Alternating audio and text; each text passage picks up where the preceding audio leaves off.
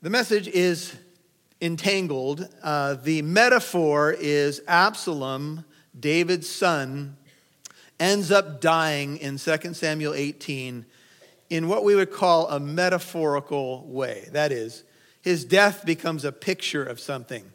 He actually dies hanging from a tree. Commentators, because of the language, are not sure exactly what happened, but there's one view that his beautiful long hair that we've been talking about got caught in a tree branch, and he dangled from the branch and became a sitting duck for the forces of David, and he ended up dying that way. And I took the idea of being entangled, and I'm sure you guys can relate to this. For those of you who have hair, sometimes your hair gets tangled. Now, some years ago, my grandmother convinced me to use conditioner. And I was like, why do I need conditioner? She said, trust me, Michael, just use the conditioner. So I put conditioner in my hair, and it was an amazing discovery. The smoothness by which the comb now went through my hair, it was great. Recently, I bought a pair of shoes, and shoes are expensive these days, aren't they? And so I was like, I tried on the shoes, and I like them. But I noticed that in the shoelace, there was a knot. And I asked the girl, I said, did the shoes come like this? Or did somebody put a knot in these shoes? And she goes, I don't know. Deal with it. So apparently, me whining and complaining about things is becoming a trend. She rebuked me in the shoe store. But so I tried on these new shoes, and I had to get a knot out of the shoelace.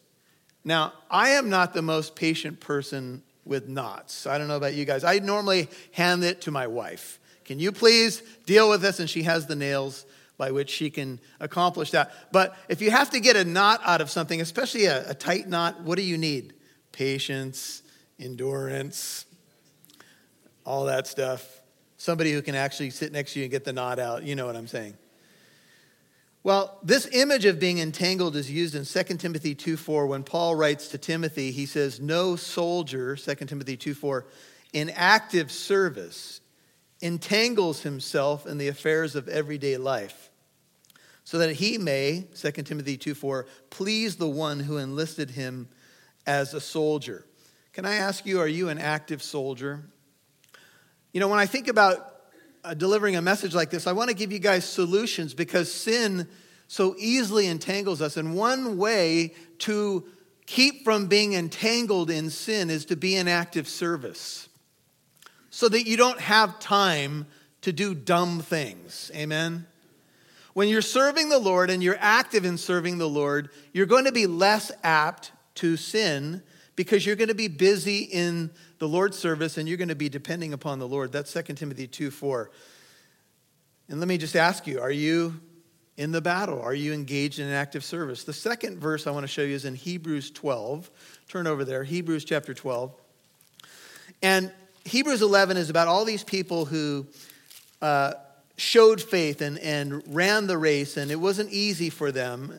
They're all listed in Hebrews 11, called the Great Hall of Faith. And then in chapter 12, the writer says these words. He says, therefore, since we have 12:1, so great a cloud of witnesses, they're mentioned in chapter 11, the Great Hall of Faith, surrounding us, let us lay aside every weight or encumbrance, and the sin which so what? Easily entangles us. And let us run with endurance the race that is set before us, fixing our eyes on Jesus, the author and perfecter of faith. Another way to avoid getting entangled in sin is to run with freedom. You don't want to have weights on you when you're running the race. As a Christian, you don't want to be entangled in things that are slowing you down or messing you up. Are you entangled in something right now that keeps you from active service? Are you entangled in something right now that's keeping you from running free? Absalom hanging from this tree, if you turn over to 2 Samuel 18, becomes a picture of a man who could have done great things for God. He was David's son. He did not need to make this coup and pursue David's throne. He could have done great things as the prince Absalom. His name, Ab or Abba father, and salam as a form of shalom means father of peace. But that wasn't Absalom. Absalom did not have peace with his father. He did not have peace with God. He was not running the race in freedom. He was entangled in lust for power, lust for position, and lust to take his dad's throne. And it consumed him. And instead of coming to his father's side and saying, Dad, whatever you want me to do, I'll do for the sake of this kingdom because I know God's made you the king and I want to serve by your side. No, he wanted the power. He had to have the throne and he had to have it at all cost. And it cost him everything. And David was so grieved by what was happening. You'll recall that David had to flee from his throne. He had to flee from Jerusalem. And up the Mount of Olives, he went with a whole group. And they were crying and wailing. And he sent Hushai back to the city. And Ahithophel had betrayed David and jumped ship. And he had great wisdom. And he had given a plan to Absalom. Absalom was acting as the new king. And he told him, you need to take your dad now. You need to do it tonight. Let me do it. Let me take him. But Hushai was there, and Hushai was there to protect David, although Absalom didn't really know it.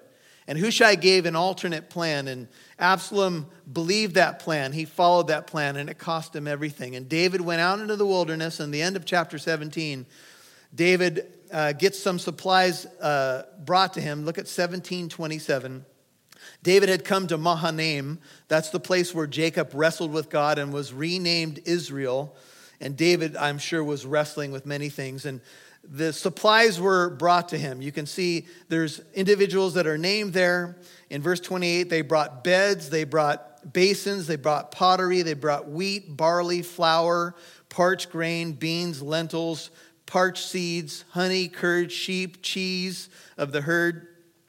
For David and the people who were with him to eat, for they said, the people are hungry and weary and thirsty in the wilderness. And so supplies came. There was food and there was a chance to rest and a chance to recuperate. And chapter 18 opens with these words. Then David numbered the people, 18:1, 2 Samuel, who were with him, and set over the commanders of thousands and the commanders of hundreds.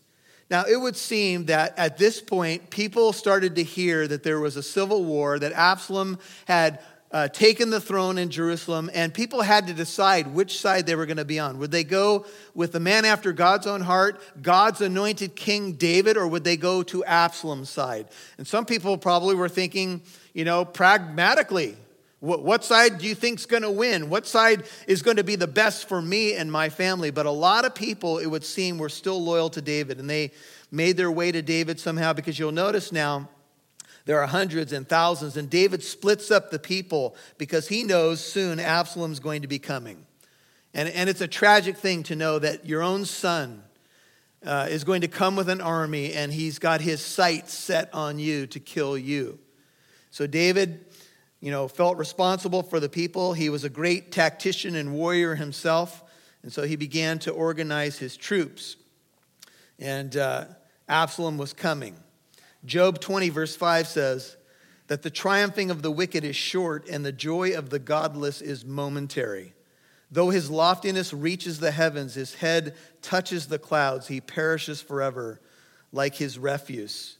Those who have seen him will say, where is he? Job 20, verses 5 through 7. Absalom's rebellion was going to be short-lived.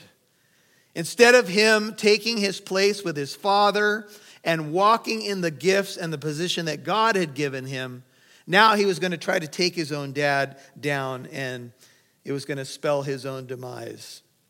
Absalom's testimony is a sad one. A son trying to take his father's place and doing it not in God's time, not in God's way, and ending up perishing because of it. David begins to organize the army, and he sent the people out, verse 2, 1/3 under the command of Joab, 1/3 under the command of Abishai, the son of Zeruiah, Joab's brother, 1/3 under the command of Ittai the Gittite. He was a Philistine, actually loyal to David. And the king said to the people, I myself will surely go out with you also. Now, David began to organize the troops for battle, and he split them up in thirds under different commanders. This is what Jesus has commanded the church to do. There are different churches. There are different leaders in churches. And the Lord of the church, Jesus Christ, the greater David, the anointed one, has given pastors and he's given teachers for the equipping of the saints for the work of the ministry. And there's churches here and there in different places in different countries. And they are to set up the church to grow and minister. Speaking the truth in love, Ephesians 4:15 and 16, we're to grow up into all aspects into him who is the head, even Christ, from whom the whole body being fitted and held together by that which every joint supplies, according to the proper working of each individual part, causes the growth of the body for the building up of itself in love. The head of the church, by the power of the Holy Spirit, distributes spiritual gifts as he wills. He gives you a gift or maybe multiple gifts, and he puts you in the place that you belong to go out to war. Are you fighting the battle? The battle belongs to the Lord, but he has an army that he organizes, and he has commanders, and he has others, and he says, this is where you fit. This is your job. Now go and wage the war. Go into the spiritual battle. Go in and win people to Christ. The time is short. Go and make disciples of all the nations. And so he sent them out. He had Joab, he had Abishai, but the king said, I'm going to go out with you as well. Matthew 10:16 says, I send you out as sheep in the midst of wolves. Therefore be shrewd as serpents and innocent as doves. John 20:21 says, peace be with you. As the Father has sent me, I also send you. And in Acts 22:21, Paul says, he said to me, go, for I will send you far away to the Gentiles. God has a plan for your life. A plan for you to go and minister to people in your sphere of influence, in your school, at work. Be strategic. Be praying for people. Be looking for opportunities where God has sent you to fight the good fight of faith. Now, David said, I'm going to go, but the people said, verse 3, you should not go out. For if we indeed flee, they will not care about us. Even if half of us die, they will not care about us. But you are worth 10,000 of us. Therefore now it is better for you that you be ready to help us from the city. In this war chapter, they said, David, we don't want you to go out because if you go out, they won't care about us. They're going to try to kill you. That's what Absalom wants to do. Flip over to chapter 21. Look at verse 17 for a second. This shows up later, but this is the idea of their words. 21:17. It says, look at the middle of the verse. It says, then the men of David, 21:17, swore to him, saying, you shall not go out again with us to battle, that you may not extinguish the lamp of Israel. We are fighting this battle for you. And I want you to see the connection, go back to chapter 18, between David and Jesus. We are fighting this battle for you. You are the light of Israel. And Jesus said, I am the light of the world. He who follows me will not remain in darkness. He will have the light of life. And they said, we don't want that light to go out. David, you have shown us a light. Even as imperfect as David was and how guilty he may have felt, he was still a light to his people. And you're a light at work. Even when you don't feel like you're shining the brightest light at work, remember the Lord is the light in your life. All you got to do is get out of the way and let it shine. This little light of mine, I'm going to let it shine. If people need to put sunglasses on when you come into the room, praise the Lord. It's all right. You're doing your job. The Lord is my light and my salvation. Whom shall I fear? The Lord is the defense of my life. Whom shall I dread? David wrote that. The Lord is my light. Why was David a light to his people? Because the Lord was his light. So the king said to them, 18:4, whatever seems best to you, I will do. Now David was no wimp, and David wanted to go out to battle. We could ask the question, why? And we're going to find out that he's going to say something to these commanders as to part of what's on his heart. And here's what it was. He didn't want Absalom to die. And it may be that David wanted to go out because he felt like if there's a situation where he has to have a confrontation with his son, he's going to try to reason with his son. How many of you have seen the latest Star Wars movie? I think it's the one where Han Solo meets his son on the bridge. You remember that? And he's trying to talk his son away from the dark side, right? And you're sitting in the movie theater and you're thinking, now this is good. This kid, hopefully he's going to come back home. He's going to come back to reason. He's going to come back to his parents. But then he takes his lightsaber and he hits Han, and it's a terrible scene. And if you haven't seen the movie, I'm so sorry. If you haven't seen it by now, what's wrong? I mean, come on. But I apologize. But anyway, so here it is. We've already opened the door. So here it is. It goes through him, and Han dies, and everybody in the movie theater is like, oh, wow. I mean, I think that David felt like maybe he could talk some sense into Absalom. Maybe he could say, son, stop this. I don't want to be at war with you. I'll give you everything I have, but don't do it this way. They said, stay in the gate. Stay in the city. Open to me the gates of righteousness. I shall enter through them. I shall give thanks to the Lord. This is the gate of the Lord. The righteous will enter through it. The king charged Joab and Abishai, verse 5, and Ittai, saying, these three commanders, he said, deal gently for my sake with the young man Absalom. And all the people heard when the king charged all the commanders concerning Absalom. The king's emotions were tangled. He loved his son despite all that Absalom had done and was doing. And he said, please, I have one request. Please go easy on my son. Now, the people who were going out to war, the people who had been in the wilderness, been inconvenienced, wanted nothing but to take Absalom out because Absalom was at the heart of their problems. But David said to them, please spare him. And he gave them a charge. When the king charges you to do something, it's not a suggestion, it's a solemn charge. In 2 Timothy 2:14, Paul gives Timothy a solemn charge in the presence of God not to wrangle about words which are useless, but to be diligent, to be approved to God, a workman who does not need to be ashamed, who rightly divides the word of truth. In 2 Timothy 4:1, he says, I solemnly charge you in the presence of God and of Christ Jesus, who is to judge the living and the dead by his appearing and by his kingdom. Preach the word. Be ready in season and out of season. These are not suggestions. These are charges. I charge you in the presence of God. This is what you're to do.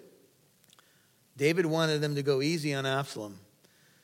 And you might be asking the question, why would David do this? Absalom had killed Amnon. He had ravaged David's harem. He had usurped his throne. Why would David want to go easy on Absalom? Because David was a dad.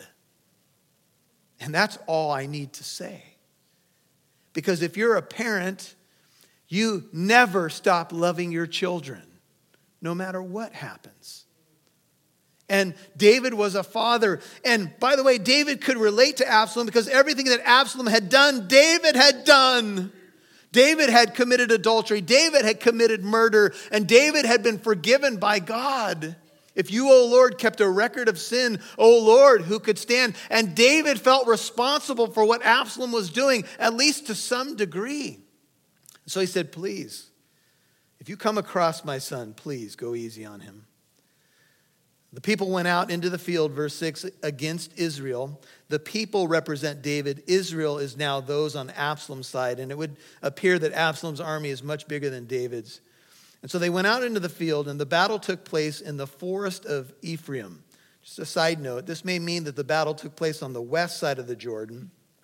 There may have been other battles that took place on the east side of the Jordan, and Israel would have been pushed back across to the west side. But the forest of Ephraim is part of the Holy Land, or part of the Promised Land. The tribe of Ephraim you can recognize there. And so they went into the field, into the forest, and this is where the battle took place. And the people of Israel, that's Absalom's side now, nation fighting against its own nation, people against its own people. But Israel, Absalom's side, were defeated there before the servants of David. And the slaughter there that day was great. 20,000 men died. 20,000 casualties. And for what? For a power struggle? What's at the heart of most war? A struggle for power. What's at the heart of war in families?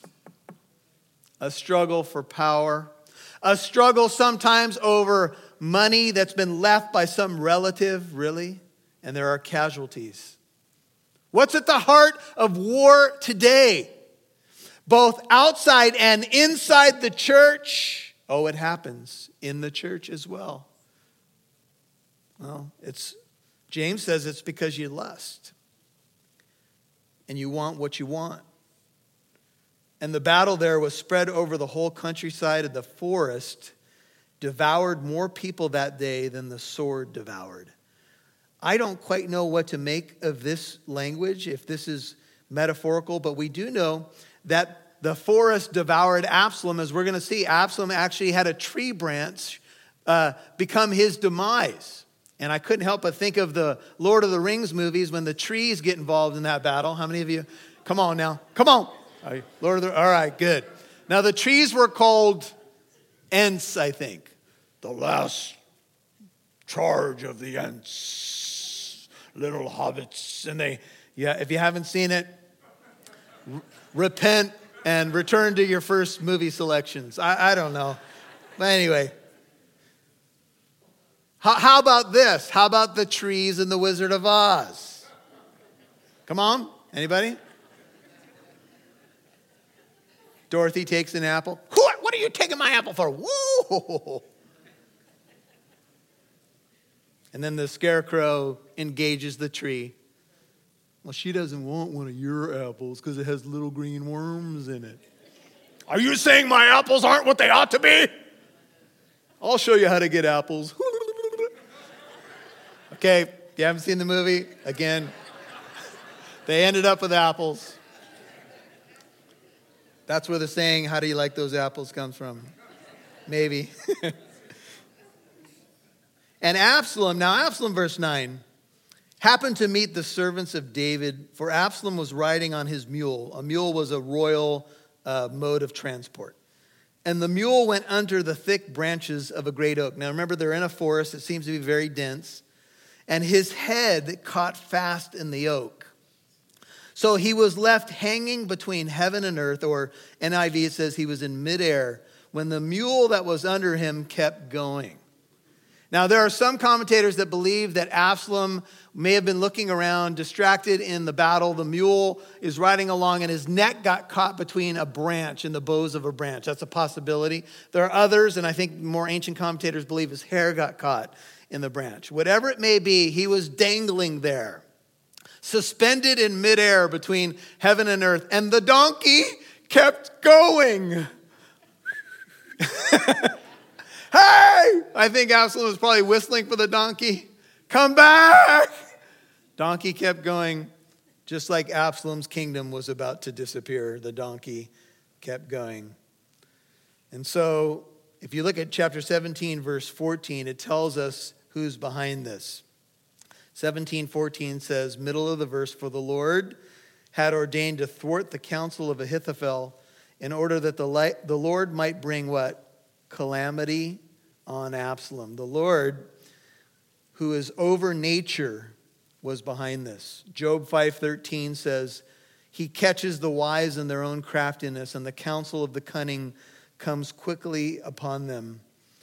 And when a certain man saw what happened to Absalom, he told Joab, and it said, behold, I just saw Absalom hanging in an oak tree. He ran over to the commander. Joab seems to be over the whole army. And he says, I saw Absalom hanging in a tree. This will be the end of me. It became a Sabbath school song. You guys never heard that one before? Absalom hanging in the tree? That's because it never existed before right now. So your perplexed look is correct. Absalom was dangling in the tree, low-hanging fruit, a sitting duck.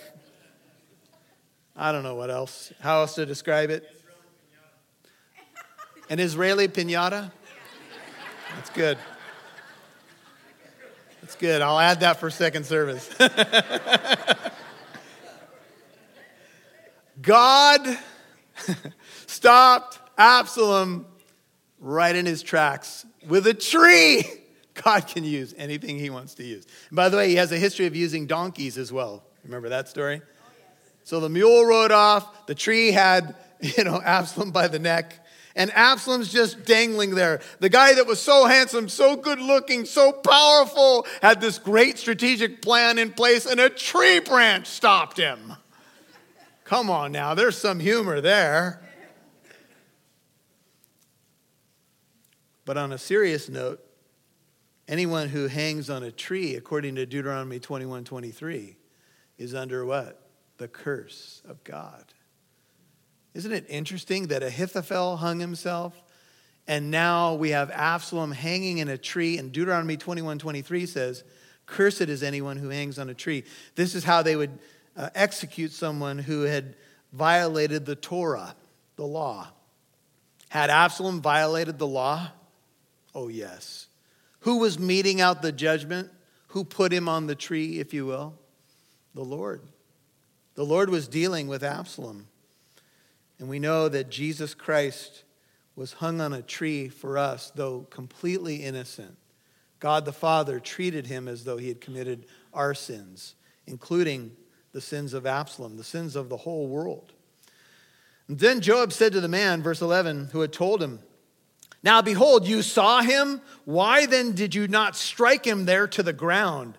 I would have given you 10 pieces of silver and a belt. I would have given you a trophy and money. I would have given you treasure, a champion's belt. It would have been yours, kid. And the man said to Joab, even if I should receive 1,000 pieces of silver in my hand, I would not put out my hand against the king's son. For in our hearing the king charged you and Abishai and Ittai, saying, protect for me the young man Absalom. Don't do any harm to him. Otherwise, if I had dealt treacherously against his life, 13, and there's nothing hidden from the king, then you yourself would have stood aloof. You wouldn't have had my back. Don't expect that I would have broken the king's law here. And Joab said, I will not waste any more time here with you. So he took, this is a bit of a impugning of Joab's character, right? Because Joab is telling people to go against the direct command of the king. And Joab was a bit of a loose cannon at times. And so Joab said, I'm not going to hear you anymore, little man. Get out of the way. And he took 3 spears in his hand and thrust them through the heart of Absalom while he was yet alive in the midst of the oak. He took 3 spears and killed the king's son while he dangled there.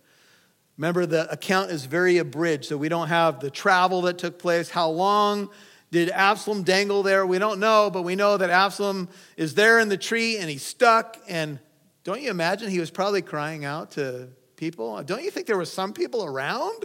Help me, get me out of here. And apparently nobody came to Absalom's rescue. And now Joab takes these spears, shows up at the tree, and pierces them into the heart of Absalom. When Jesus was dying on the cross in John 19:34, one of the Roman soldiers, to make sure he was dead, took a spear and pressed it into his heart, and blood and water flowed out. And, the language here seems to be that there was a mortal wound given by Joab, but notice what happens. And 10 young men who carried Joab's armor, they're armor bearers for this commander, gathered around and struck Absalom and killed him. They finished him off. So I don't know if he was still barely alive. I don't know if in the thing that Joab did, if he stabbed him and then he fell down from the tree and then these 10 circled around Absalom and finished him off. But whatever the case may be, Absalom was dead. The Bible says Christ redeemed us from the curse of the law, Galatians 3:13, having become a curse for us, for it is written, cursed is everyone who hangs on a tree. I want you guys to see this for a second because this is extremely important for your understanding of the theology of the cross. Jesus was hung on a tree on the cross, not because he sinned. He became accursed for us that in him we might become the righteousness of God. When Jesus is affixed to the cross, it is not for his transgressions, it's for yours. It's for mine. And Jesus is being treated as a common criminal, as though he had sinned against God the Father, because he decided he would take the place that you and I deserved. And he was wounded for our transgressions and bruised for our iniquities. He died for the sinful ways of people like Absalom and people like Michal, and you could put your name in there. He died on the tree for you and for me. And Joab blew the trumpet, 16, and the people returned from pursuing Israel, for Joab restrained the people. Once Absalom was dead, they figured all bets were off. They blew the shofar. The people heard it. They took Absalom and they cast him into a deep pit in the forest. They did not bury him in a family tomb, which would be an honorable burial, but put him in a pit, how apropos, and erected over him a very great heap of stones, and all Israel fled each to his tent. By the way, Achan was buried in this way under stones, and so was Ai, Joshua 7:26 and Joshua 8:29. And all Israel, on the side of Absalom, fled to his tent. They heard Absalom was dead. They heard what had happened. They fled. Everybody went home, and they were probably hoping that David would not deal harshly with them. And now Absalom in his lifetime had taken and set up for himself a pillar which is in the king's valley, a sign of what he thought he would be. For he said, I have no son to preserve my name. So he named the pillar after his own name, and it is called Absalom's monument to this day.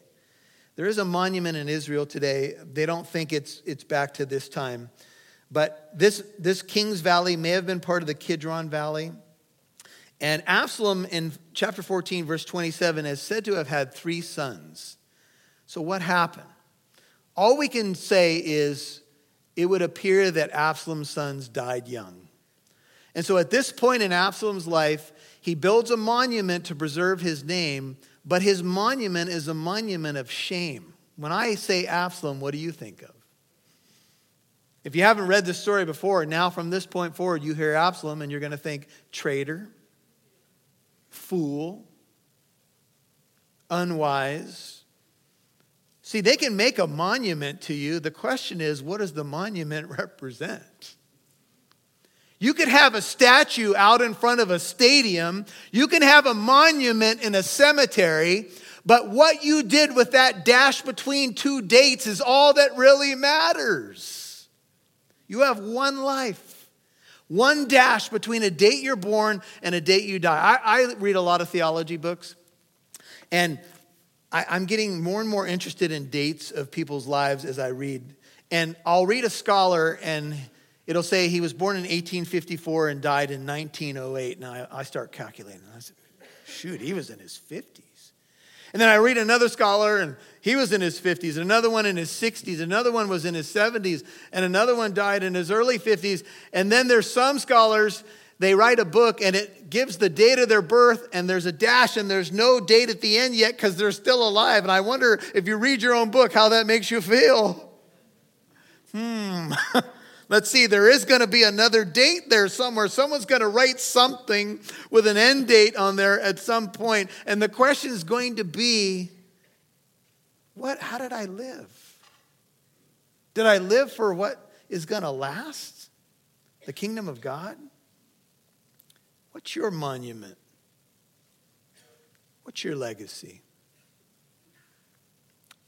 Well, Ahimaaz, the son of Zadok, said, please let me run and bring the king news that the Lord had freed him from the hand of his enemies, 20. But Joab said to him, you are not the man to carry news this day, but you shall carry news another day. However, you shall carry no news today because the king's son is dead. Now, Ahimaaz was thinking, well, this is great. I want to be a runner, and I'm going to go run to the king's location. I'm going to bring the happy news that he's been freed and everybody's fleeing back and the war's over.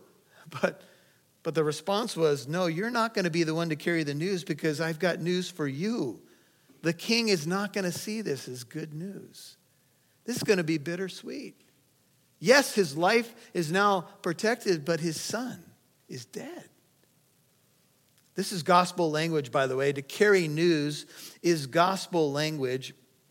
And Romans 10:15 says, how shall they preach unless they are sent? Just as it is written, how beautiful are the feet of those who bring glad tidings of good things. Here's the image from Romans 10:15. A runner, no cell phone, no texting back in the day, would run. And the way that he ran as he approached the king's location would tell you everything about how the war was going. If he ran kind of downhearted, then the king would say, oh, the news is bad. If he was running like this, then it was good. Some of you have never run like this before. But anyway,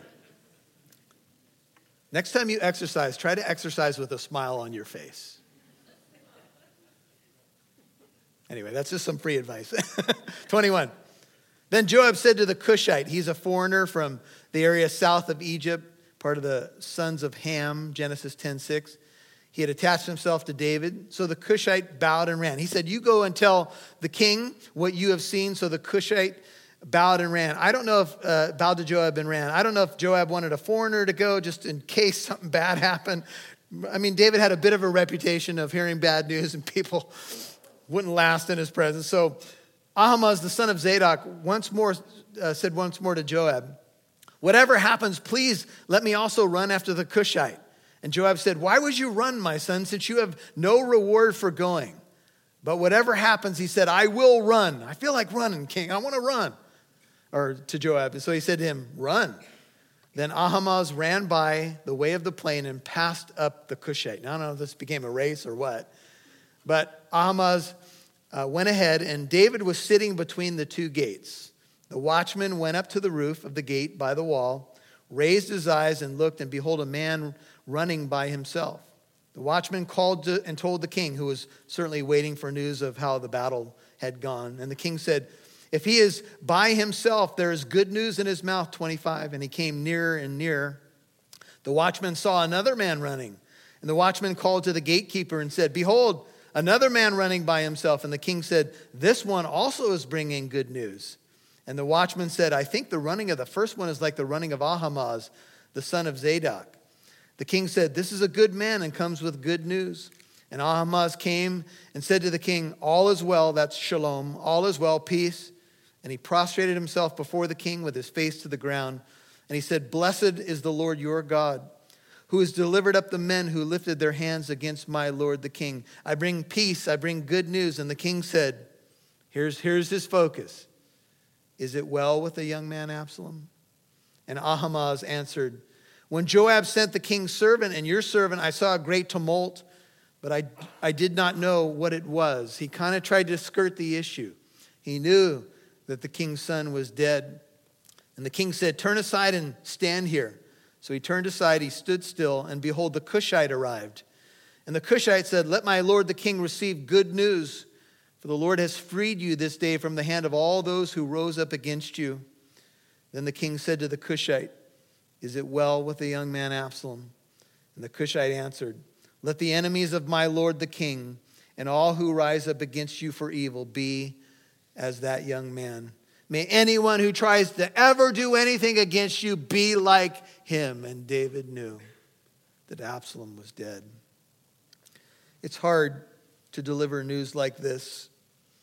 It's hard to say to someone in a dark moment of their life, your loved one is gone.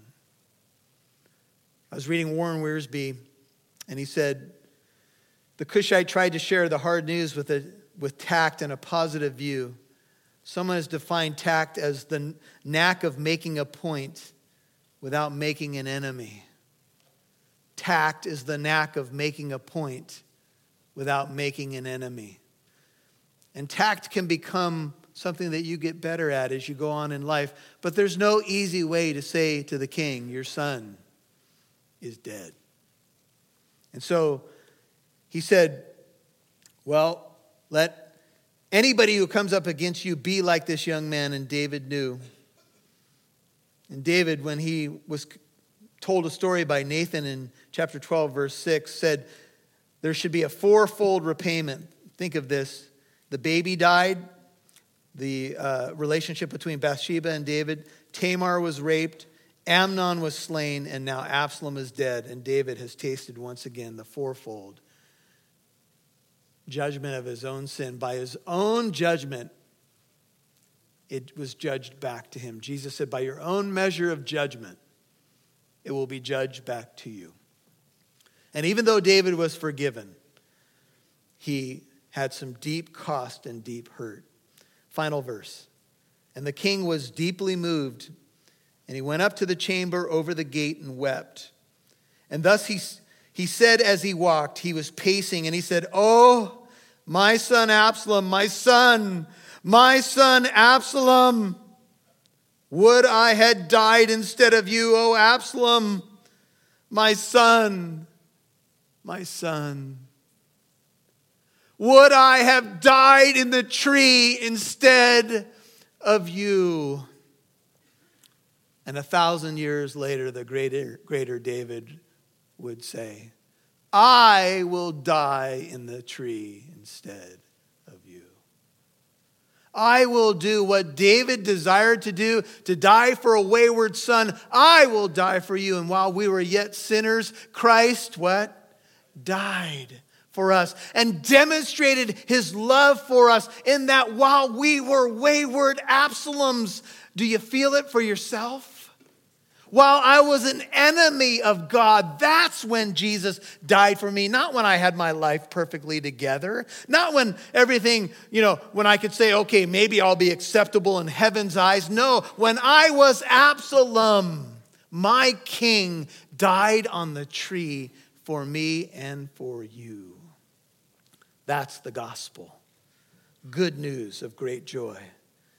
That's for all the people. I believe that David's tears are a foreshadowing of the tears of Jesus, who cried at the tomb of his friend Lazarus, who cried over the city of Jerusalem, who weeps over a rebellious son who has died. God takes no pleasure in the death of the wicked, Ezekiel 33:11. And God is not willing that any perish, but what? All come to repentance. See, no matter what had happened, David would always love his son. And no matter what you and I do, this is hard to fathom in our world that's so wired for achievement gets you back grace or favor. That's not how the kingdom of God works. Now, God wants you to work. He wants you to be actively serving him. But you don't get saved by works. You get saved by what? Grace through faith. It's not of yourselves, it's the gift of God. Father, we are humbled by your love for us. At some point in eternity past, and I don't know how all of that works, Jesus, you said, I will die in the tree for Absaloms. Father, I will pay their price. And though you were completely innocent, Jesus, you were treated on the tree as though you had committed my sins and the collective sins of all humanity. And it's so hard to even fathom that you became a curse for us that we might become in you the righteousness of God. You took our shame, our sin, our shortcomings, our lusts, all the evils that we have done, and you nailed them to the cross, to the tree. Oh, what a glorious Savior we have, who would die for sins that others committed. David longed to be the man that could die for his son, but you are the God who died for your children. I would ask you to keep your head and heart bowed if you are not sure that you're in that new covenant through the blood of Jesus. If you're not sure that maybe you feel like, man, I'm Absalom against my heavenly Father. I've been trying to usurp his throne. I've been trying to sit on my own throne. Why don't you just come to him now? He wants you to have life. But you have to have a moment when you decide to join his kingdom, to be part of his army, to not fight him anymore, to not think that you can save yourself. Let go of your bitterness. Let go of the desire to control everything and release that to the Lord. Something like this. Would you keep your head and heart bowed? If you've not done this, do it now. Jesus, Thank you so much. Pray it if it's you, for coming down and dying on that cross for me. Thank you that you took my pain, my shame, my sin, my guilt, and you took it and nailed it to the cross. Thank you for forgiveness in you. I turn from my sin. I turn from trying to do things my own way. And I turn to you through your Son. I ask that you'd forgive me. I believe in your death on the cross, your resurrection from the dead. I turn my life over to you. Father, for those who have done that, or maybe prodigals who have recommitted their lives, may you wash them in your grace. May you bless them with the sweetness of removing the load of guilt and weight of sin and tangled messes that we create. May you untangle the mess. And may you make us truly free. In Jesus' name, amen.